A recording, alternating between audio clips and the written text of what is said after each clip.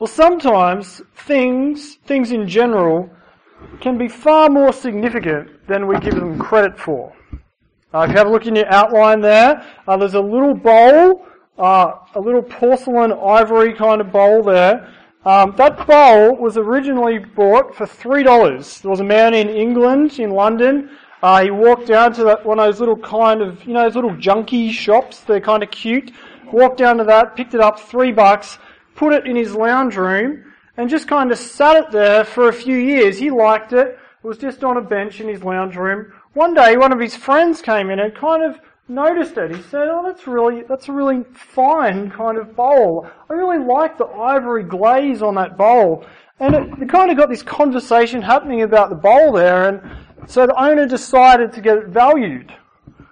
He took it down to a valuer, and this cute little bowl, the valuer came in, he said, "It's actually not just from down the road, it's not just kind of one of those made in China things, it's actually from a Chinese dynasty way back in the year around 960. This bowl that he bought for $3 actually was valued to be $200,000 worth of value. Quite significant, right? He put it up for auction. The valuer told him expect around 200 G for that. And then what happened? A couple of forebidders really wanted it. Sold $2.25 million. He picked it up for $3. 7 years later, it's sitting on display in a beautiful museum in London. $2.25 million. Some things seem insignificant and small, but they are far more valuable, far more significant than we could ever give them credit for. I think this happens with Christianity, doesn't it? We as Christians, I think often we underestimate just how significant our faith really is. I think we do this sometimes because there are all sorts of pressure groups, people groups, who try to tell us that Christianity is insignificant. There's people like the New Atheists who say this. This is a quote from their website. The New Atheists say this: Christianity should not be tolerated, but it should be countered, it should be criticised, it should be exposed by rational argument. We have these voices, these people that say that Christianity, it's worthless, it's not worth anything. We have secularists in the media, people who tell us that the place of religion, if we haven't already moved on from it, then the only place for it is really behind closed doors. If you want to do it, then that's okay, but just don't bring it out into the public sphere. We have these voices that attack Christianity, these loud voices, which tell us that our faith, Christianity, is insignificant today. Often these voices, I think, to their fault, they fail to see the undeniable good that Christianity has done historically. They fail to see that things like hospitals, things like social welfare, things like education were all actually started by Christian people who were convinced of God's word that they were to love their neighbour as they love themselves. These things are born out of the Christian faith, the Christian nation. But these groups, they say that, well, the Bible's teaching on these things is outdated. We've moved on from there, we've progressed. The way the Bible talks about men and women, they'll say it's outdated. See you, Gerard. Enjoy your international dinner. Thanks for coming. Just this week, yesterday, wasn't it, Joel? Yesterday, I stood up and I asked a question in a public forum about the family unit to our politicians. 13 politicians lined up. And I was ridiculed for saying that the family unit is made up of a man and a woman, and that's the heart of good society. Even though historically that proves to be true. Every society that thrives has that at its very heart. A man and a woman raising children. But our society has progressed, hasn't it? It's moved on. So Christianity, what Jesus says, what Paul says in the Bible, what God says, well, it's insignificant. Just, if you want it, then just do it over there. Keep it behind closed doors. Don't bring it out in the public. We don't want to hear about it. We've moved on. And you feel it, don't you? You probably feel it in your lectures.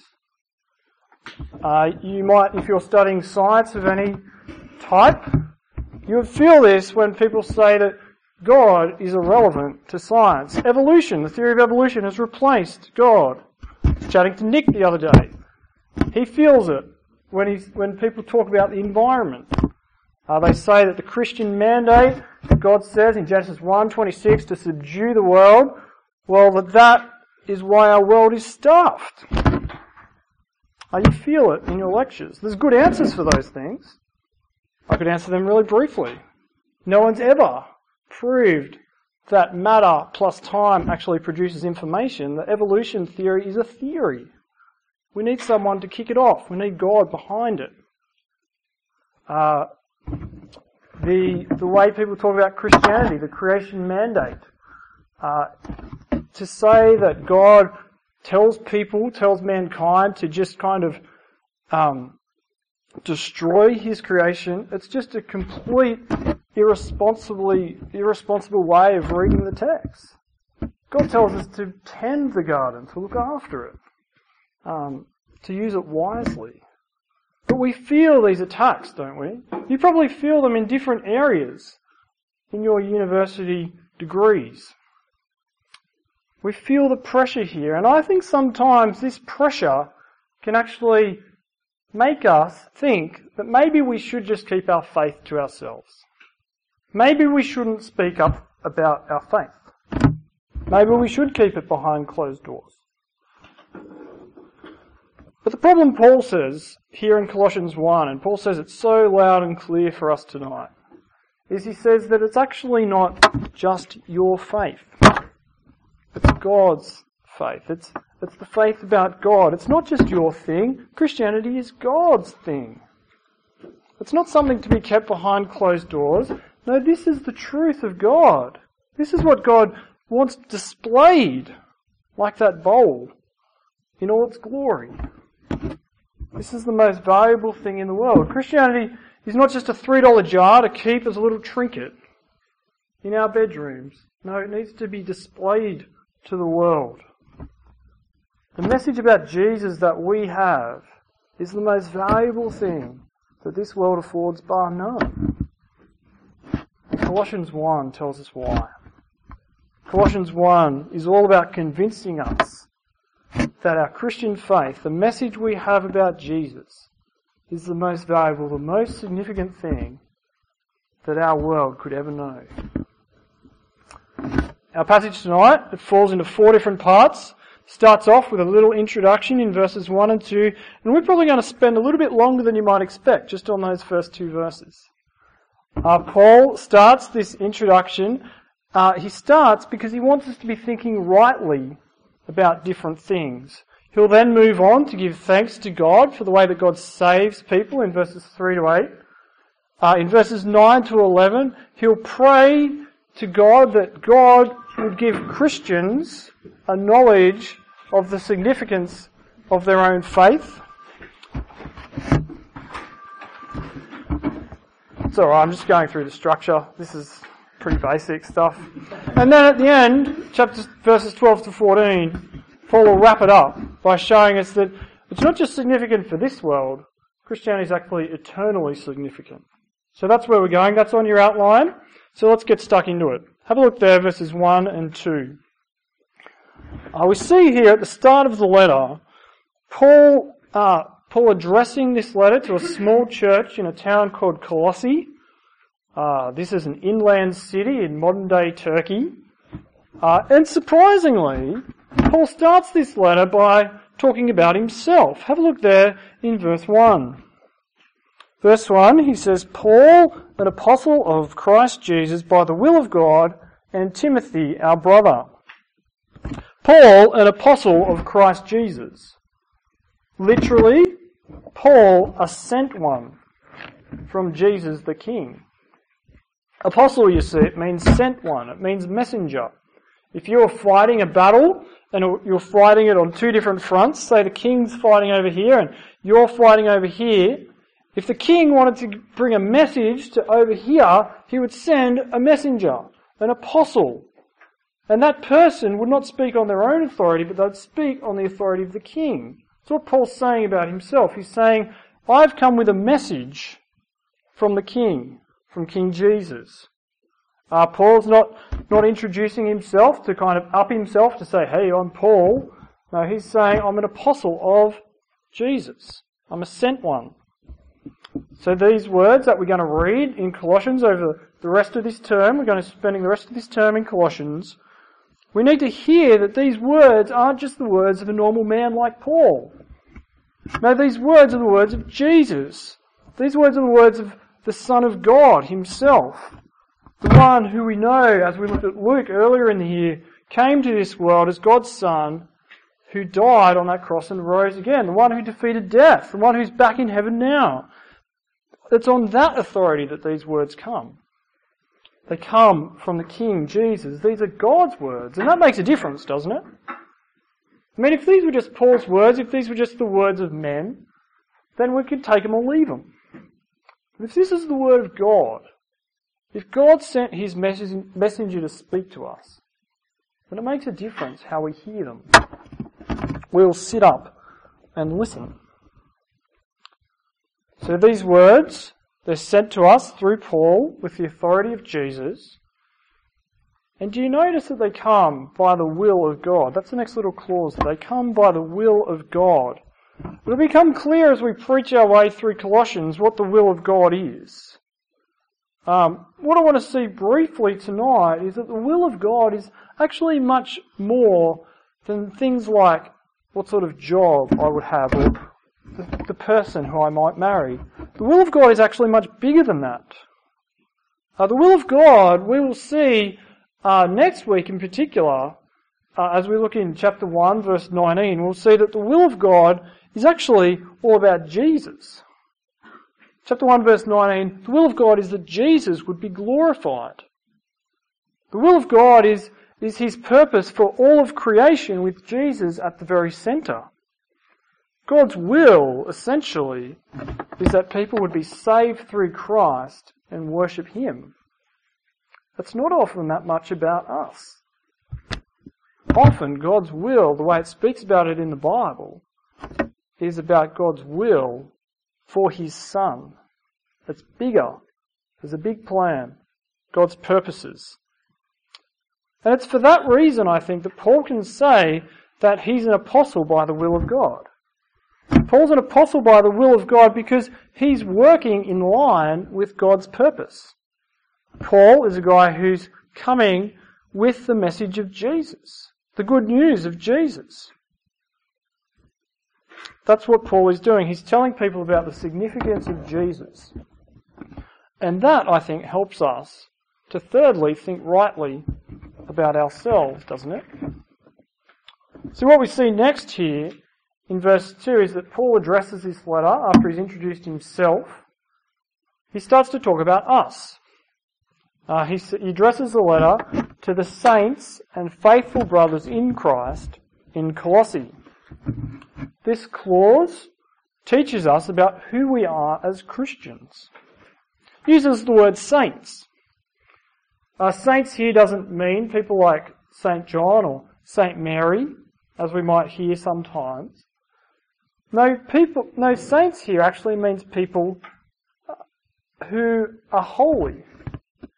People who are set apart. That's the meaning of saint. Someone who is set apart for God's purpose. You might remember the book of Exodus. God called his people Israel a holy nation, a saintly nation. Why? Well, because they were set apart to do God's will, to fulfill God's purpose. God chose them. He set them apart for that purpose. And so Paul says to us, that's who you are as a Christian. If you're a Christian person here tonight, you're a saint. You're someone who has been set apart for God's purpose in the world. Set apart to work for God. And we see next that those people are faithful. See there in verse 2, this letter is to the saints and the faithful brothers in Christ in Colossae. These people are faithful. What does it mean to be faithful? It means to believe in Jesus, have faith in him. Christians are people who are set apart, but they are people who believe that Jesus is the most significant person to have ever lived. They've given their lives to him. They've given their lives to follow him. And what we see next is, well, they're called brothers. And this throws us a little bit sometimes, doesn't it? In our gender-neutral day today, I think just to hear the word brothers there can throw us. Literally, the best probably translation of this word would be the word siblings, I think. A lot of the translations have brothers and sisters, and that's very true to the original. This is an inclusive word. The problem with writing brothers and sisters, I think, is that it actually unties a little bit of the unity that Paul's trying to go for here. I reckon if we went with siblings, that'd be nice. Or God's children, that'd be nice. That's who we are. That's what Paul's trying to get at with this word. We're people who have been brought together in one family through Christ, in Christ, to do his will, to be set apart for his purpose. That's what Paul's telling us about ourselves. He says you are saints and faithful brothers in Christ in Colossae. You have been set apart. Those who believe in Jesus have been set apart to do God's purpose, to fulfill God's will. And finally, we see that we are to be united in this task. Have a look there in verse 2. After saying that we're united, Paul tells us that we need how to actually think about our lives. We're to know that our lives are defined by this next clause, grace and peace. These two words, grace and peace, they come up a lot in the Bible, and Paul says this is how you're to think of yourself. This is how you're to understand your life as someone who has received grace and peace. Paul says that we're not to define ourselves as whether we're a student or a worker. We're not to define ourselves as whether we're a sporty person or a computer gamer person. We're not to define ourselves whether we're a farmers union person or a Dare Iced Coffee person. None of those things. No, the way we define ourselves, Paul says, is by this very significant phrase, grace and peace. What is grace? Grace is an undeserved gift from God. It's God's kindness shown to us in Christ. Grace, the gift that God gives us, is the gift that brings us peace. Peace with God so we can call him Father. The gift is Jesus. The gift is new life that comes through Jesus. Grace and peace. Grace and peace is how we're to understand who we are as people. Know that about yourself, Paul says. Know that that's who you are, that you are people who have received grace and now have peace with God. You can call him Father. Because of Jesus' death on the cross, you no longer need to fear him. You no longer need to fear death and judgment. Because Jesus has died for you. Because God has given you grace. And through Christ has made peace. That's how you are to know yourself. As someone who can call God a kind Father. Who's given you a new life. It took a while, didn't it? Get through 2 verses. The rest of the verses won't take quite that long. But I think it's important, isn't it? It's important for us to get our thinking right. That's what Paul's trying to do right at the start of this letter. Help us think rightly about who we are. He's trying to help us think rightly about these things which will actually carry us so that we can do what he wants us to do in the rest of the letter. So we need to get our thinking right. We need to know that these words are God's words. We need to know that God has set us apart for his purpose. And finally, we need to know that God has saved us by his sheer goodness and grace. They're the things that we need to know. And that's what Paul goes on to celebrate in this next section, in verses 3 to 8. Paul goes on to give thanks to God for these very things. Have a look there, verse 3. Paul starts this next section by giving thanks to God for what he's done for the Christians in Colossae. Paul thanks God not because he's given them good circumstances, not because they've got a nice family or because they did well at their uni marks. No, Paul gives thanks because of something much deeper. Paul gives thanks for something that he can give thanks for despite those kind of circumstances of life. See, Paul is thankful here for salvation. Paul is thankful that God has saved Christians.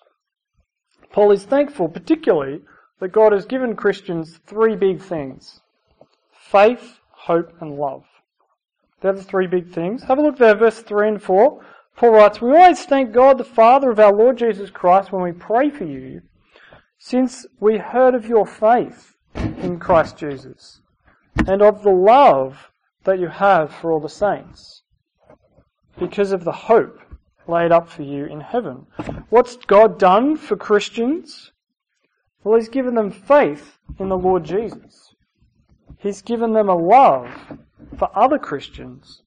And finally, He's given them hope. He's given them a hope that's laid up for them in heaven. A hope that is eternal and everlasting. A hope that is everlasting joy. To be at God's right hand, to live with Him in that perfected world, free from death and pain, that world of life and joy. That is what Paul is so thankful for in these verses. He's thankful that God gives the Christians faith, belief. He's thankful that God makes them loving people. And he's thankful that He gives them that wonderful hope. But the question is, well, how does God do this? How do people become Christian? How do people get faith, hope and love? How does that actually happen? Well, Paul spells it out in the next verse, in verses 5 and 6. Have a look there, second half of verse 5. "Of this," that is hope, "of this hope you have heard before in the word of truth, the gospel, which has come to you, as indeed in the whole world it is bearing fruit and increasing, as it also does among you." How do people come to have faith, hope and love? How do people become Christian? Well, it's by hearing the word of the gospel. It's by hearing the good news that God sent His Son Jesus to come and die on this world, to die on that cross to take away the sins of the world. So when people have faith in Him, believe in Him, they can have everlasting life. That's the gospel. That's how people are saved. By believing this message about Jesus. It's by hearing this message, you see, that we can believe, that we can have faith. If we don't hear the message, how can we believe? It's by understanding the message, how much God has loved us, that actually compels us to be loving people. And finally, it's by knowing that message, being certain of it, that we can have hope. Hope for a new world with Jesus as our King. Hope for a new world where Jesus reigns, where we no longer live in a world under the reign of death. See, it's by hearing this message of the gospel that we come to have faith, hope and love. It doesn't happen any other way. And it's this message, you see, that's not to be hid behind closed doors. It's not to be hid away. Now look at verse 6. Have a look there at verse 6. It says, "This message which has come to you, as indeed in the whole world, is bearing fruit and increasing." See, the gospel, the message of Jesus, is for the whole world. God's plans have always been for the whole world. They've been for the nations. God wants a world that honours His Son. God wants a world where people love each other properly. God wants a world where people look after His environment. But most importantly, God wants a world where people love Jesus and live for Him. That's God's will. God wants people in the world, all over the world, to have their faith and their hope and their love in Christ. See, if our faith and our hope are just in ourselves, then we'll never love people properly, will we? We'll just love ourselves. We'll always be trampling over other people, trying to get things just for ourselves. But if our faith and our hope are in Jesus, if we believe that His ways are the best ways, and if we believe that we'll live for Him, then we'll actually be loving people. We'll be sacrificial in the way we love. We'll give things up because we know how much He's given up for us.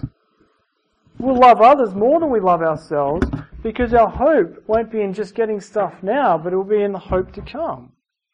So we can never have this kind of good society which people are trying to get now by leaving Christianity behind. We can never get it by leaving Christianity behind because we're sinful people. We need to have our faith and our hope and our love found in Christ. Because it's only as He gives us the power that we can actually be loving people. So how did the Colossians get this faith, hope and love that allows us to live properly? Well, they got it by hearing the word of the gospel. They got it as a guy called Epaphras who went and told them the message of grace and truth. We see it there at the end of verse 6. Have a look there. I'll read the end of verse 6 to verse 8. The Colossians found faith, hope and love since the day they heard it and understood the grace of God in truth. Verse 7, just as you learned it from Epaphras, our beloved fellow servant, he is a faithful minister of Christ on your behalf, and has made known to us your love in the Spirit. These Christians in Colossae, you see, they heard and they understood the grace of God in truth as some guy called Epaphras told it to them. There's nothing special about Epaphras. Most likely, he heard the gospel from Paul when he went to Ephesus, and then when he went back to his hometown of Colossae, he just started telling people about Jesus. Started telling them the message of God's grace. About God's grace, how God sent His Son to die for the sins of the world. He started telling them the truth, that all people can be forgiven if they just take hold of this message of Jesus. That's pretty simple, isn't it? God saves people, He brings them to faith as they hear the word of grace and truth. That's what we're planning on doing all next week.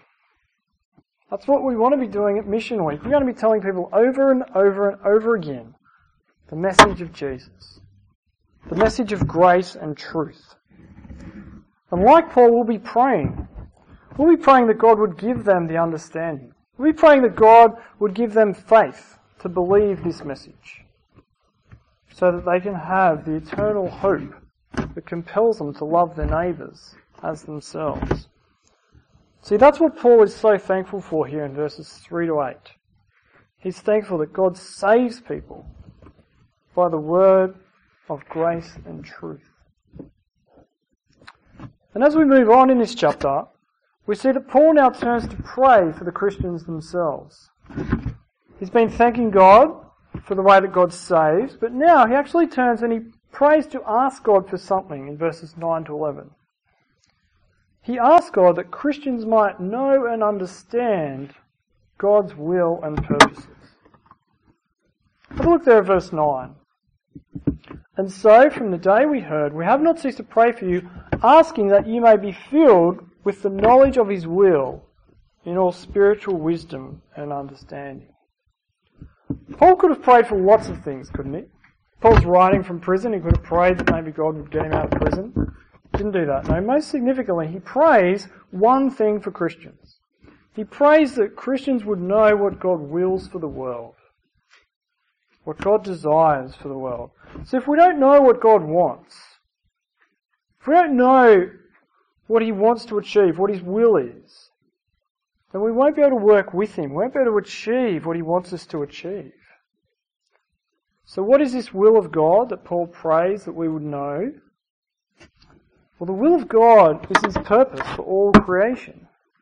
In Ephesians chapter 1, Paul tells us what the will of God is. He tells us that the will of God is that all things in heaven and on earth would be united in Christ. That's the will of God. That all things in heaven and on earth would be united in Christ. God's will is that His Son would be glorified and worshipped as King. That's God's will. You want to know what God's will is? You want to know what God's will is for your life? God's will for your life is that you would praise and worship Jesus as King. And that's spiritual wisdom. See that verse 9 talks about spiritual wisdom. Spiritual wisdom is knowing that Jesus, the crucified Messiah, is the King.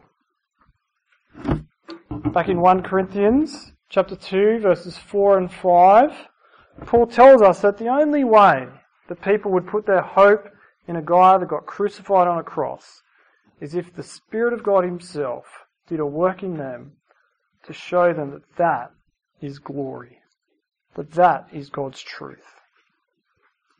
Anyone else who looks at a crucified man on a cross just goes, that's foolishness. Why would I believe in that? That's why this is called spiritual wisdom. Paul says the Spirit of God reveals that to us, changes our hearts so that we can see that Jesus, the one who died on the cross, is the one who takes away the sins of the world and is the one who is the risen King. Only the Spirit of God can confirm that truth in our hearts. Only the Spirit of God can give us faith to believe that.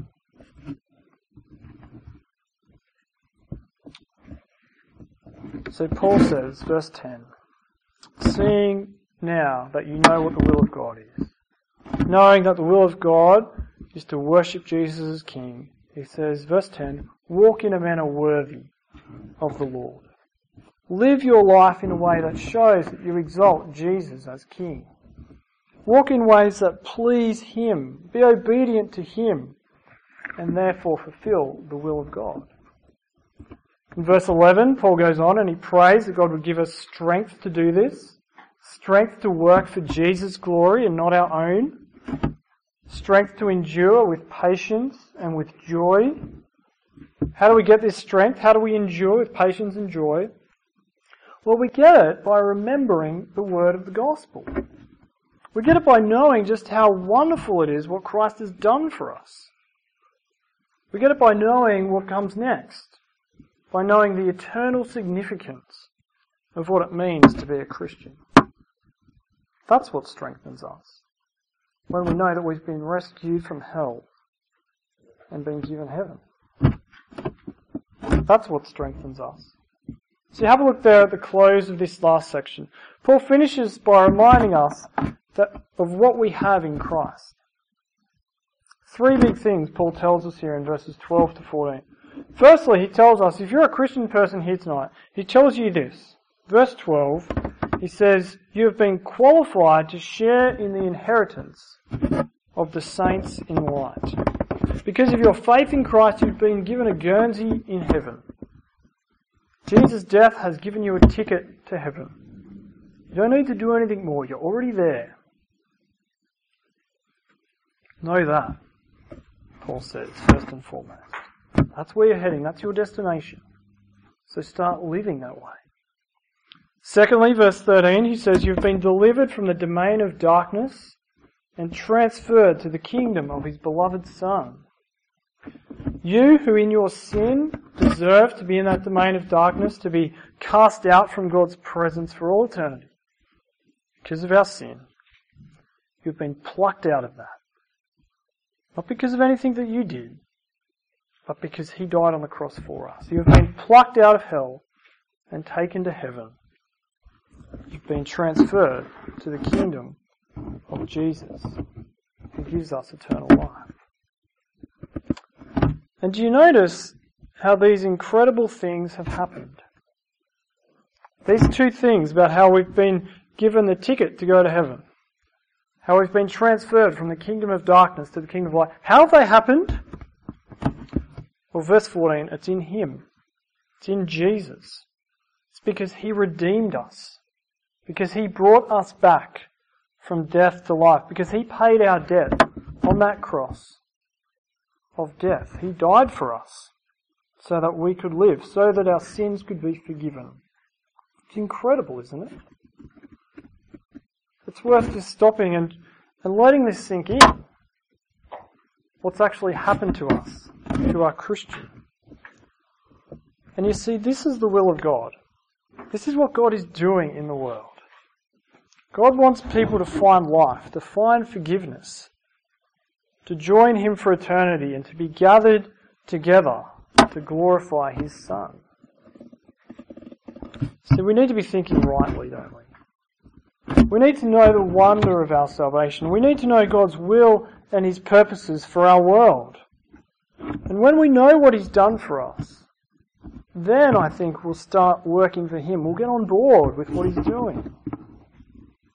We'll see just how significant our faith really is, that it has eternal significance, that it is far too valuable to keep behind closed doors. See, when we know the wonder of our salvation, when we let that sink in, we'll see that even though our world tells us that it's just a $3 vase, that it's just worthless and insignificant, we'll know that that's not true. And so what will we do? Well, we'll hold out to them the most valuable thing that this world affords. We'll display it because it's beautiful and wonderful and people need to see it. We'll display the good news of Jesus over and over again, even if our world tells us to take it away. Paul says in 2 Corinthians chapter 4 that the gospel is a treasure hidden in jars of clay. It says we are the clay jars. There's nothing all that special about us. Nothing all that special about us, but what we have, the good news of Jesus, well, it is so special. It needs to go on display. The world needs to hear it. So my question to you is, will you join us next week in displaying this message just in the SU? Will you invite your friends to come? Will you get on board with what God is doing in the world? Will you get on board with God's will of seeing people glorify His Son, of displaying His goodness and His grace to people? Will you join us? That's what next week is all about. We'll pray.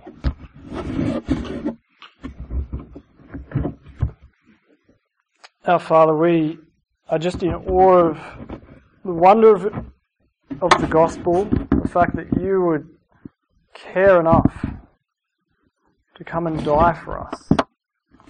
That you, who when you looked at us, we were your enemies in our sin, but yet you set your love on us and you took us from the domain of darkness into the kingdom of your glorious light. Father, I pray that you would change our hearts so that we would get on board with what you are doing in the world. Father, empower us to share your gospel. Empower us to invite our friends to hear your gospel preached.